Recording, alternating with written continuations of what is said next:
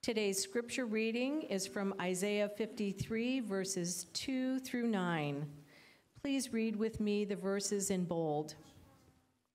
For he grew up before him like a young plant, and like a root out of dry ground. He had no form or majesty that we should look at him, and no beauty that we should desire him. He was despised and rejected by men, a man of sorrows and acquainted with grief. And as one from whom men hide their faces, he was despised, and we esteemed him not. Surely he has borne our griefs and carried our sorrows, yet we esteemed him stricken, smitten by God, and afflicted. But he was pierced for our transgressions. He was crushed for our iniquities. Upon him was the chastisement that brought us peace, and with his wounds we are healed. All we, like sheep, have gone astray. We have turned every one to our own way, and the Lord has laid on him the iniquity of us all. He was oppressed, yet he opened not his mouth. Like a lamb that is led to the slaughter, and like a sheep that for its shearers is silent, so he opened not his mouth. By oppression and judgment he was taken away.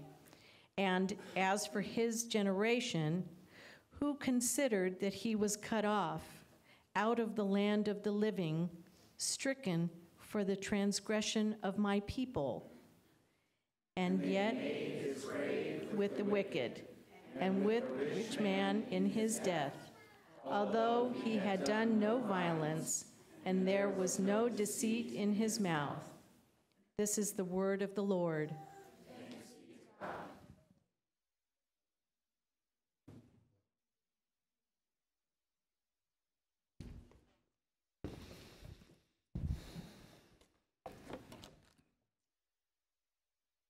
Well, happy Advent and welcome to the third Sunday of our Advent teaching series we're calling A Great Light.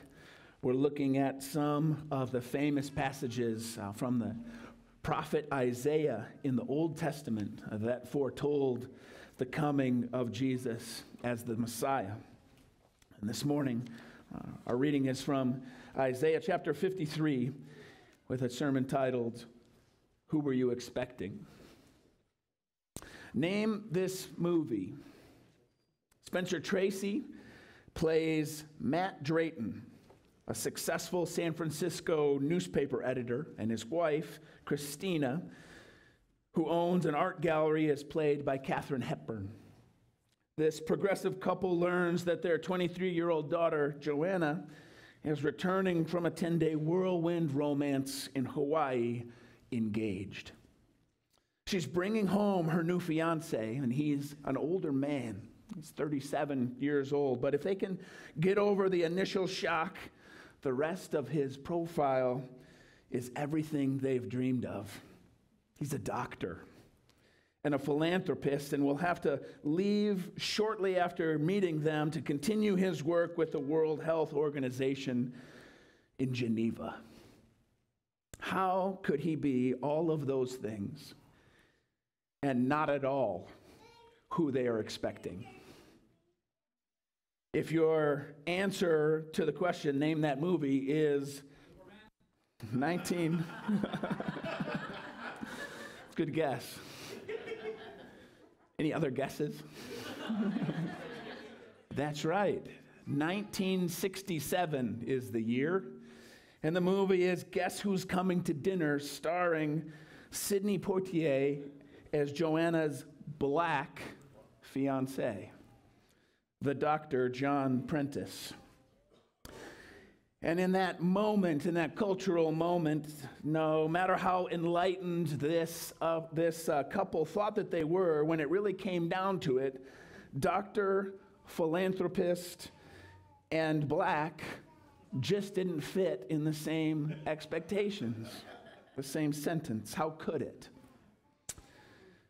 One of the themes of Jesus Christ's life and ministry is that while he was very clear about who he was and even fit every description that was foretold about him and what he came to do, again and again from the very beginning, people could not rectify who they saw before them and what they saw taking place with the expectations that they had for a Messiah, with the expectations that they have for what salvation from God would look like.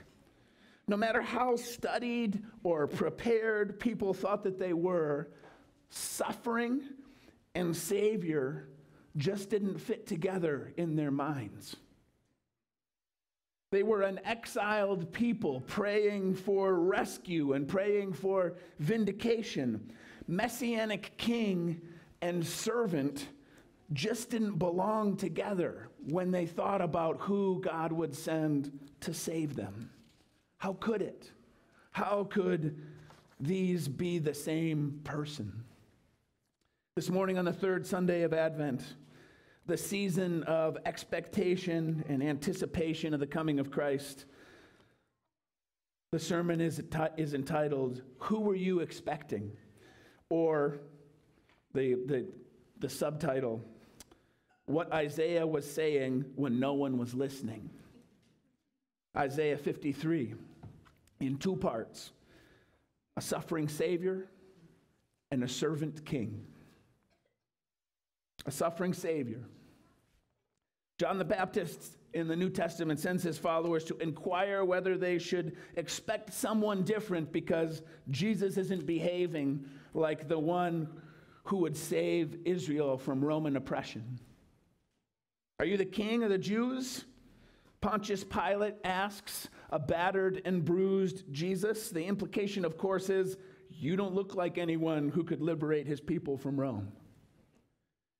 And there's probably no clearer moment in the New Testament that Jesus was not fulfilling people's expectations than when he's mocked on the cross by Jewish leaders who call out and they say, "If you're the Son of God, if he is the King of the Jews, the King of Israel, let him come down from the cross, and then we'll believe in him."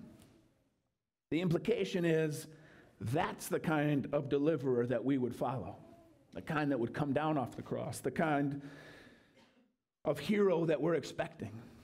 Messiahs, heroes, deliverers, they are dominant, right? They're forceful.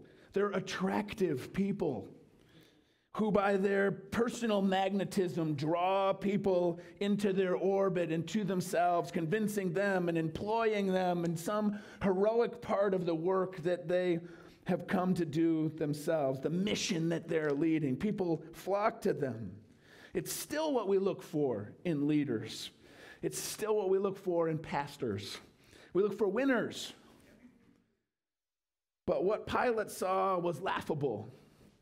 And what the Jewish leaders encountered repulsed them. This was not what they expected when Isaiah said that the mighty arm of God, God's strength that he would send to save the Jews. What they saw was a loser hanging on a cross. Losers cannot deliver losers, right? Winners don't suffer, do they? In verse 3 of our passage this morning, Isaiah's words are translated for us, "He was despised and rejected by men." But the original Hebrew is a little bit less provocative and emotive. It means to consider something or someone unworthy of attention. It's actually describing more like an immediate dismissal, an obvious disqualification. This obviously is not the person that we're looking for.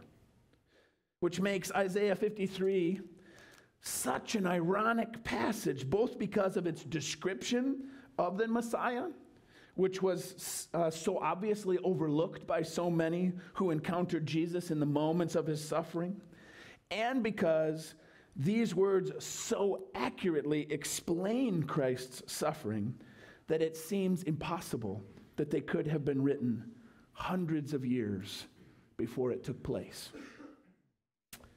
A suffering Savior described.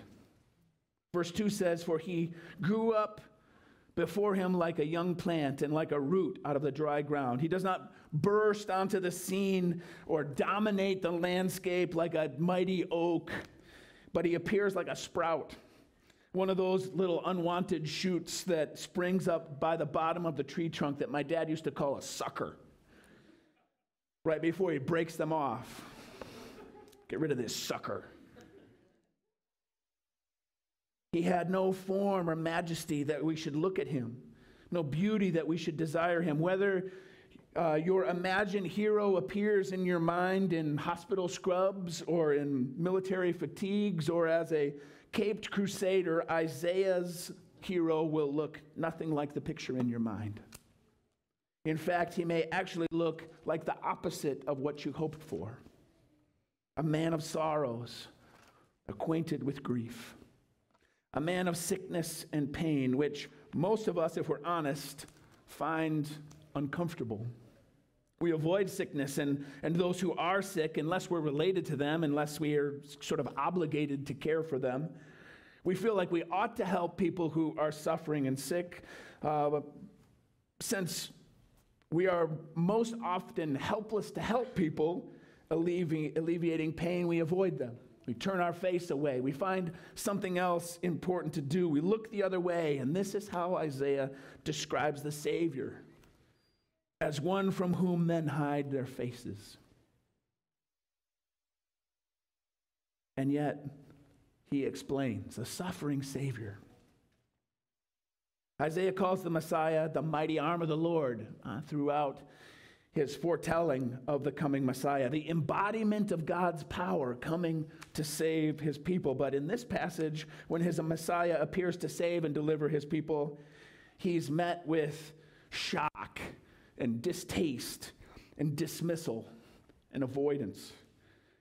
People will be looking for someone else. They're looking for someone else because the Savior God sends won't suffer. Why would the Savior God sends suffer? Why is this a necessary part of God's plan to save his people? Our underlying assumption, which I think Isaiah lays bare, is that suffering is a disqualifier. Suffering is only to be avoided, and therefore people who suffer are also to be avoided. They're losers. They're losing. But in the next stanza, confronting the underlying assumption that we have that if someone's suffering, they somehow deserve what's happening to them. The very next stanza of the prophet's poem reports that the suffering of this servant are not his own fault. It says, surely he has borne our griefs, carried our sorrows, yet we esteemed him stricken and smitten by God and afflicted.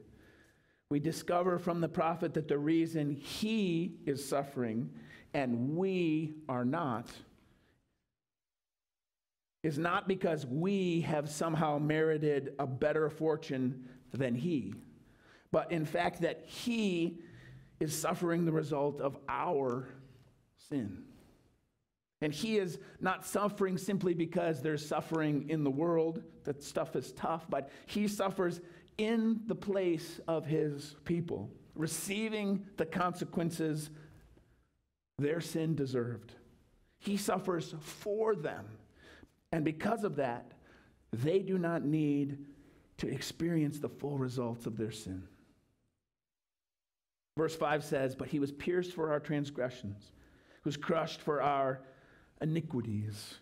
I think it's not that we didn't recognize the Savior because we didn't anticipate his appearance necessarily. I think people don't recognize the Savior because we don't understand what his mission will require. His suffering is not an unforeseen detail of his mission, a happenstance along the way. It's actually the mission itself. Upon him was the chastisement that brought us peace, and with his wounds we are healed. I have a teacher friend, he's a high school teacher, and in his classroom there's a sign that says, you are free to choose whatever you want, but you are not free from the consequences of your choices.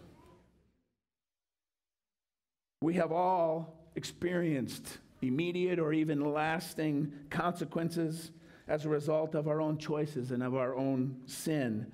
The passage this morning says, we all like sheep have gone astray. We have turned every one to his own way.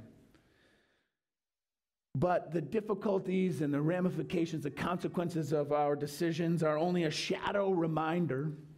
They're a temporal experience of the spiritual consequences of sin. Alienation from God.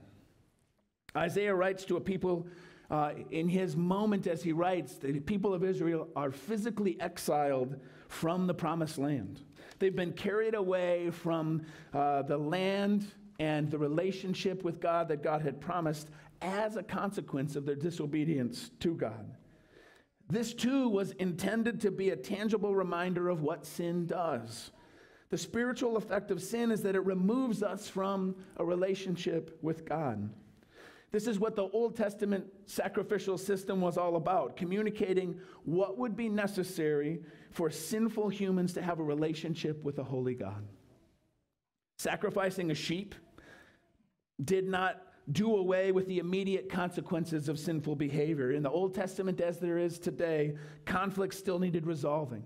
Relationships still needed mending. Sickness needed healing, but the sacrifice addressed the spiritual effects of sin.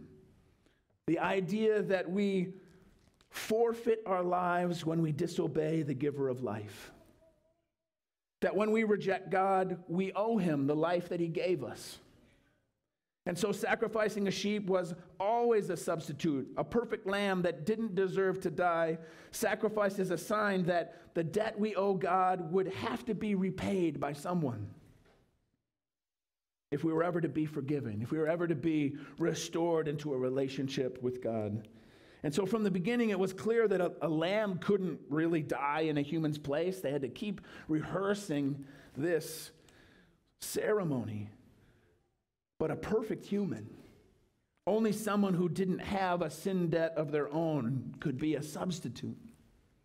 And this is what John the Baptist is alluding to the first time he sees Jesus. When Jesus comes on the scene in John 1:29, John the Baptist says, "Here is the Lamb of God who takes away the sin of the world." And it's what Isaiah is saying in the clearest way he knows how when he says in Isaiah 53, like a lamb is led to the slaughter, and like a sheep that before its shearer is silent, so he opened not his mouth. A very clear explanation as far as Isaiah is capable of saying, this is the mission of the Messiah, to suffer in our place. A suffering Savior is not a contradiction, but a servant king. Name that movie. Mr. John Prentice Sr. and his wife Mary received wonderful news that their 37-year-old son, a widower long buried in his work, has once again found love. He's engaged. Her name is Joanna, and she sounds lovely. They've only spoken to her on the phone when she invited them to help her surprise their son by coming to dinner at her parents' home to celebrate the engagement. They can hardly wait to meet another black family with an upwardly mobile daughter breaking through the glass ceiling of the white upper class. What could go wrong? Any guesses? 1967's Oscar-winning movie, Guess Who's Coming to Dinner? Featuring Catherine Houghton as Joanna, Dr. John Prentice's white fiance. It's not a story about just one set of unmet expectations. And neither is the story of the coming Messiah. In the Gospel of Matthew, in his nativity account, the wise men from the east famously arrive at a palace in Jerusalem rather than in Bethlehem because they expect that the one that they come to see is a king who would sit on David's throne, Isaiah said, and of the increase of his government and peace there'll be no end. But Jesus wasn't there. He started his life in the servants' quarters of a backcountry inn out with the animals, and he ended his earthly ministry wrapped in a towel, washing his disciples' feet. In the rush to recognize the Messianic king when he arrives, many in Jesus' day overlooked Isaiah 53. They actually overlooked 4 different passages in the book of Isaiah that are similar. Isaiah 42, Isaiah 49, Isaiah 50 are some of the richest messianic prophecy in all of the Old Testament, but they're not known as the hymns for a king and conquering hero. They're famously known as the 4 servant songs of Isaiah. The one we read this morning actually begins in Isaiah 52, verse 13, where it says, "Behold, my servant will accomplish his purpose. He'll be high and lifted up and very exalted." Now, many have read these passages in Isaiah and said, yes, the servant of God, yes. It's a good title for a messianic king, someone who will come and conquer and vindicate God's people in battle. And similarly, throughout history, many people have claimed similar titles as justification for their claim to power. I'm God's servant, follow me. Serve me, submit to me because I'm God's servant. But you can't read very much of Isaiah's servant songs, and you certainly can't read very much of the accounts of Jesus' life without realizing that his design was not to claim dominance over other people because he was God's servant, but to actually serve other people. Particularly to serve those who no one else was serving. He was a servant from God. The epics and the myths and the histories of every culture throughout history glorify the magnificent and the powerful. It was true in Isaiah's time in the Old Testament. It was true in the New Testament time when Jesus walked. It's true today. But Isaiah wrote about a meek and humble servant.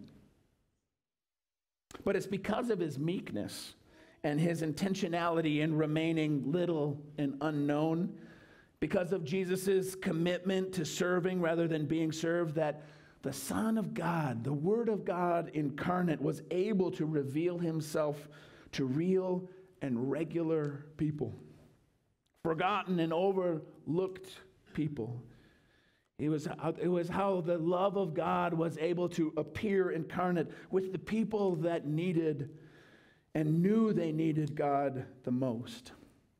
And it's also a way that he was, if you look at history from 30,000 feet, it's the way that he was able to accomplish this spectacular feat of our forgiveness and our salvation that nobody else could do. And you might say that he did it under the radar and outside of town while nobody was looking.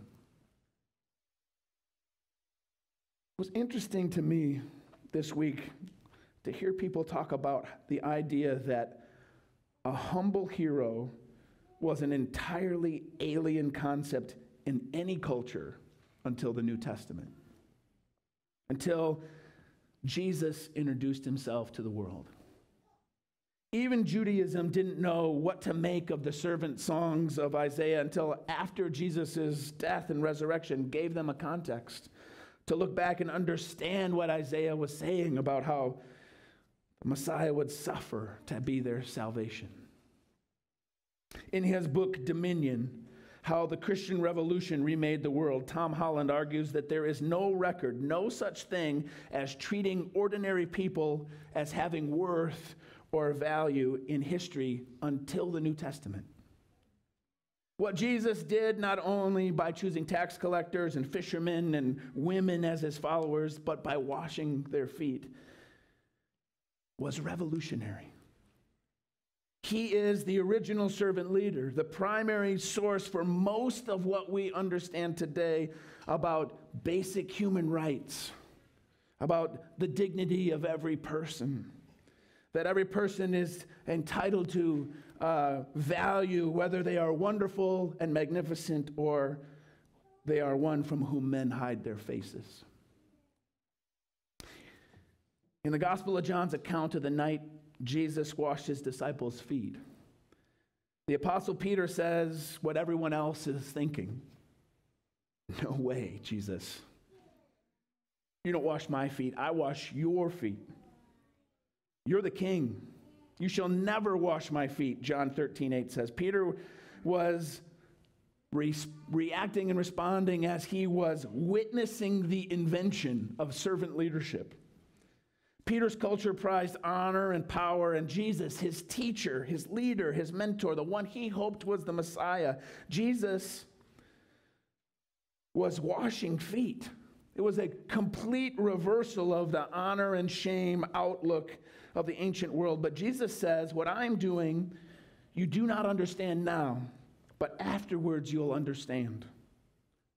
In a way, Jesus on his knees like a servant is a preparation for his disciples for what they're going to see the very next day when Jesus will hang on a cross and, according to Isaiah, bear the sins of the world.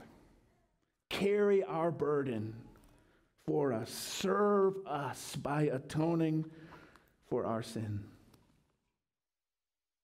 But this isn't just theology.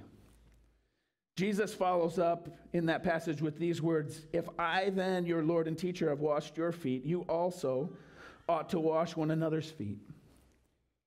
Jesus' servanthood, his foot washing isn't just a sign of what Jesus is going to do on the cross, but it's also a very clear, simple example to follow. Christians haven't always done this right.